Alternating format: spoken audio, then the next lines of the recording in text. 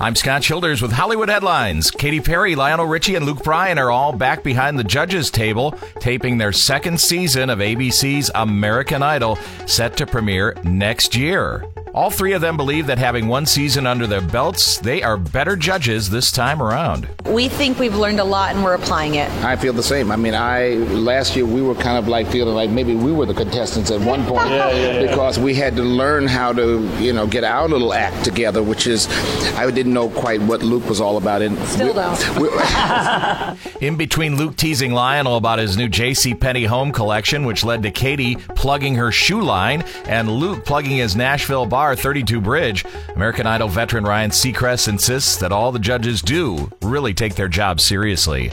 American Idol returns on ABC in 2019. And that's a look at Hollywood Headlines. I'm Scott Childers.